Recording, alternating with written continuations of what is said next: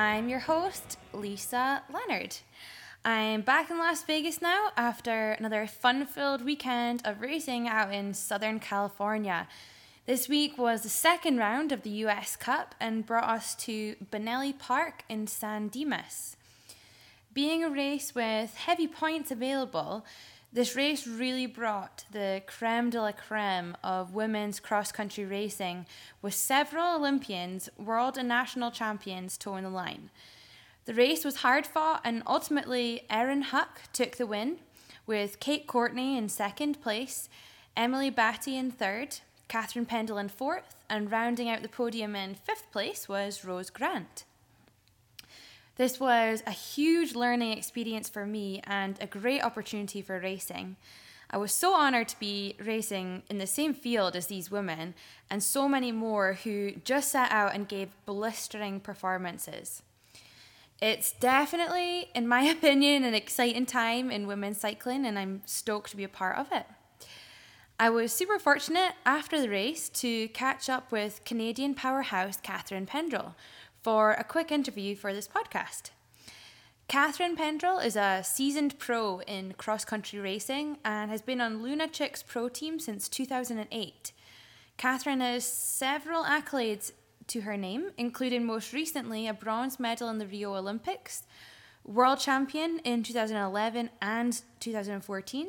She's the current reigning Commonwealth gold medalist and a gold medalist in the Pan Am Games in 2007. She's also super consistent year in, year out, being in the top 5 in the World Cup Championship every year except one where she was out with an injury. She was super nice to talk to, and I only wish I had had more time, but so grateful for the time I did get to chat with her. I hope you enjoyed this interview, so please welcome to This Start Life, Catharine Pendrel. All right. So staying here with Catharine Pendrel after the race, how are you feeling? I'm good, kind of tired. Yeah, that was an awesome performance out there, and this is the first race of the season for you as well. It's the second race. I raced a month ago in a Canada Cup, and actually I did one day of the 3-day stage race Moab Rocks. Cool. A couple weeks back, but yeah, definitely it's always a little bit of a reminder to the system how hard you have to go. And definitely I didn't have my best day out there for sure, but I think my body feels strong. My head wasn't quite on race focus yet. Do you find that you're obviously not old by any means, but you're definitely a veteran in this sport. You've got a lot of experience. And do you find that even year in, year out, you just need to kind of dust off the cobweb, so to speak, when it comes to racing? Or? Yeah, for sure.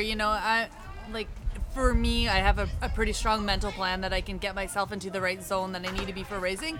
This week we had team camp all week, so you're a little bit scatterbrained and all over the place. And it was kind of last night at 10 o'clock at night, and it's like, I'm racing tomorrow. Okay, I gotta get there. But yeah, definitely I didn't have the focus and fire that I typically have today. But I had a strong ride despite that.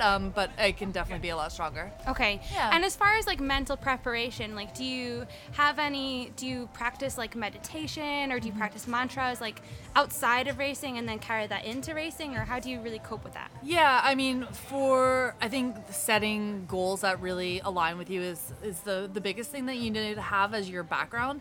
And then for me, my mental prep it'll start for each specific race about 3 days out, and just kind of it'll be thinking about what I need to do to put into my race preparation, so that I'm kind of every day I'm getting closer and closer to where I want to be, and just making sure your arousal level is at the, you're not too excited, you're not yawning on the start line. Right, yeah. But really it comes down to being aligned with knowing what you want to get out of the race and what you have to do to get that.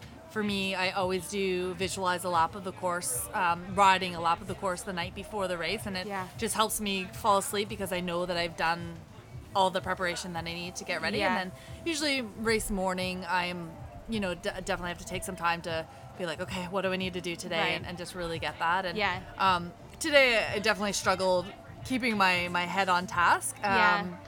But that's part of the training part of it. You're training, but it's a totally different demand from what happens in a race. So sometimes you do need a couple races to train your brain to be like, oh yeah, this is the focus that it requires. This is how you get yourself back in the game when you become distracted and that kind of thing. Yeah.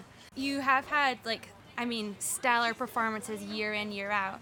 And you also dabble in with the cyclocross events as well, because I've seen you at like Cross Vegas a little bit. Years. Usually I dabble until October, and then I'm like, okay, I'm tired. I just want to play on my bike now. I was gonna ask, because I mean, you do like the whole season where you're going like traveling to all these countries and racing at like the highest level, and then still finishing within like, you know, top 5 in the World Series, and then you go and do like cyclocross events as well. So do you do it more for like just like the change of pace or the change of event, or is it a goal thing for you again, or? You know, I think it's always I just like riding and racing, and so it's fun to dabble and try different things. But usually, what happens is that my desire to just ride my bike and play on my bike wins out more than racing. And you know, just I want to get on my enduro bike and trail bike and just go play and work on the skills and just improve my mountain biking. And that's another thing, like, have you seen,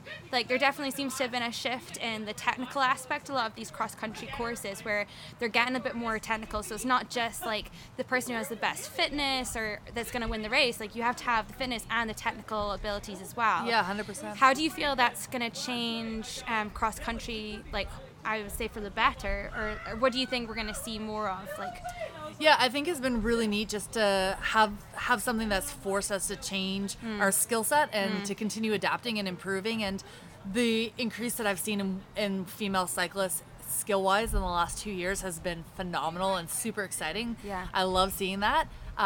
You know, as a 36-year-old, it can be intimidating because there's girls that are 22 that are coming up and they're not thinking twice about jumping. Whereas when you learn to jump when you're 30, you're thinking about it a little bit more. Yeah. So you do see that difference of now there's more things that are just a little bit more about having guts than like before. Skills were a little bit more nuanced, is like choosing that smooth touch through roots and things like that, and now it's more features and a little bit more of just that gutsy riding. Yeah. But it's neat to push yourself in that way and to see other women pushing that way and just to see the learning curve that's happening in our sport. And ultimately I think it's going to make everyone better riders, and it's certainly more interesting on television, and that helps just bring the exposure to our sport. Absolutely. And I think there's definitely like the level of female athletes again is really increased, and the amount of female athletes to watch is great.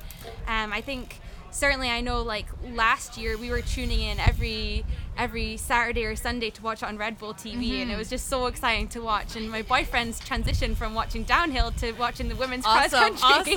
So I was like, yes. Well, that's the thing about in the women's racing is so many women are capable of winning on a day that it makes it more exciting, because it's not just a showdown between the exact two riders every time. Right. It's who's going to take it this time, and it's exciting. And if you had to tell yourself, like, what would you tell you now, knowing your experience and stuff, as a new rider or a new pro, what would you tell yourself, like, or give yourself advice coming into the sport?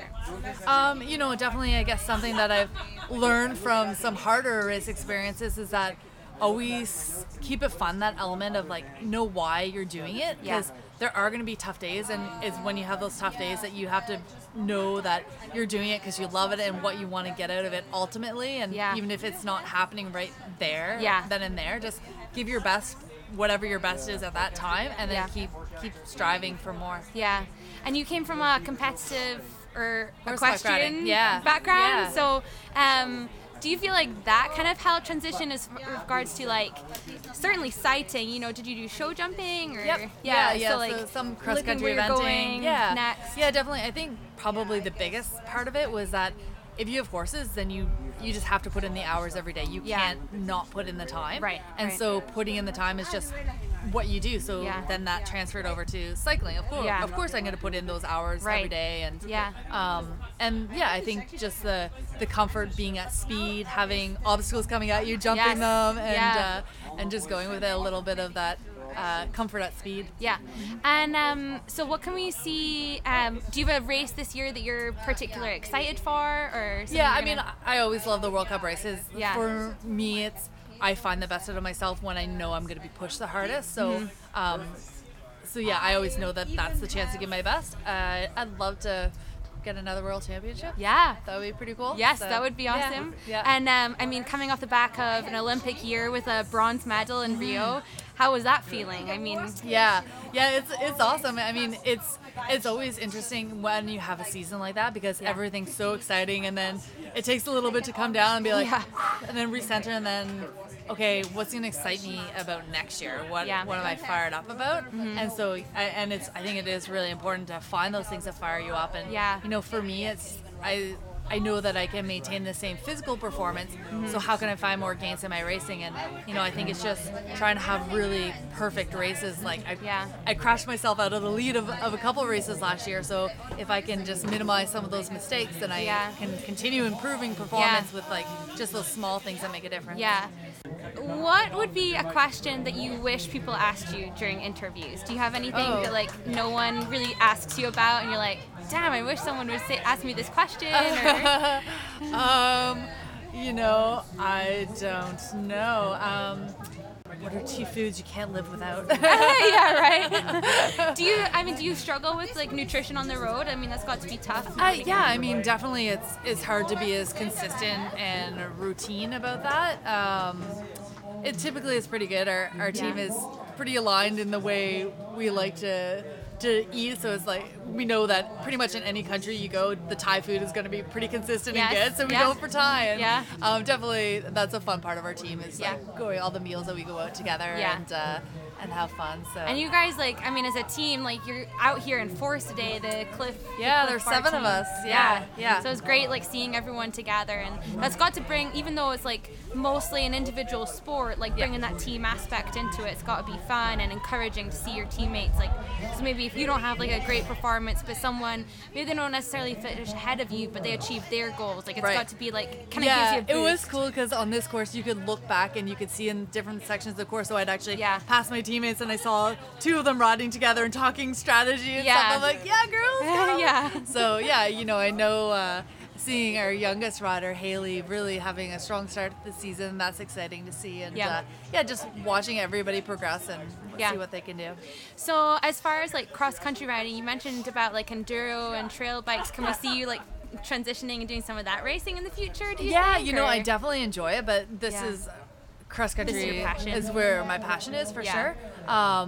You know, I think it would take a couple of years to transition to the level that I would want to be at in enduro. It definitely would be fun. I would like to do it, and there's someone's like, I'd love to do the Whistler Enduro, but it's before World Champs. I don't know if my team would be cool with that. No, maybe not. Like, show up with like a broken collarbone or wrist or something. I've done that. I don't want to do that again.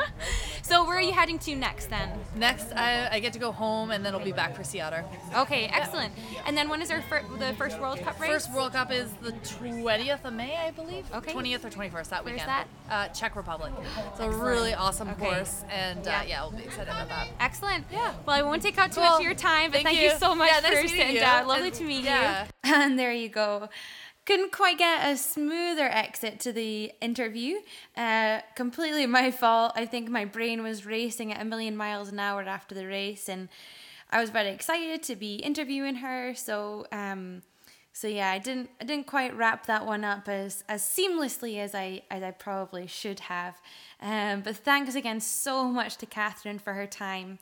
As always, you can subscribe to the podcast on iTunes, and if you're enjoying it, please take a minute or two to leave a 5-star review on iTunes so that others can more easily find the podcast and enjoy it too. That's it for this week, so until next time, stay dirty, my friends.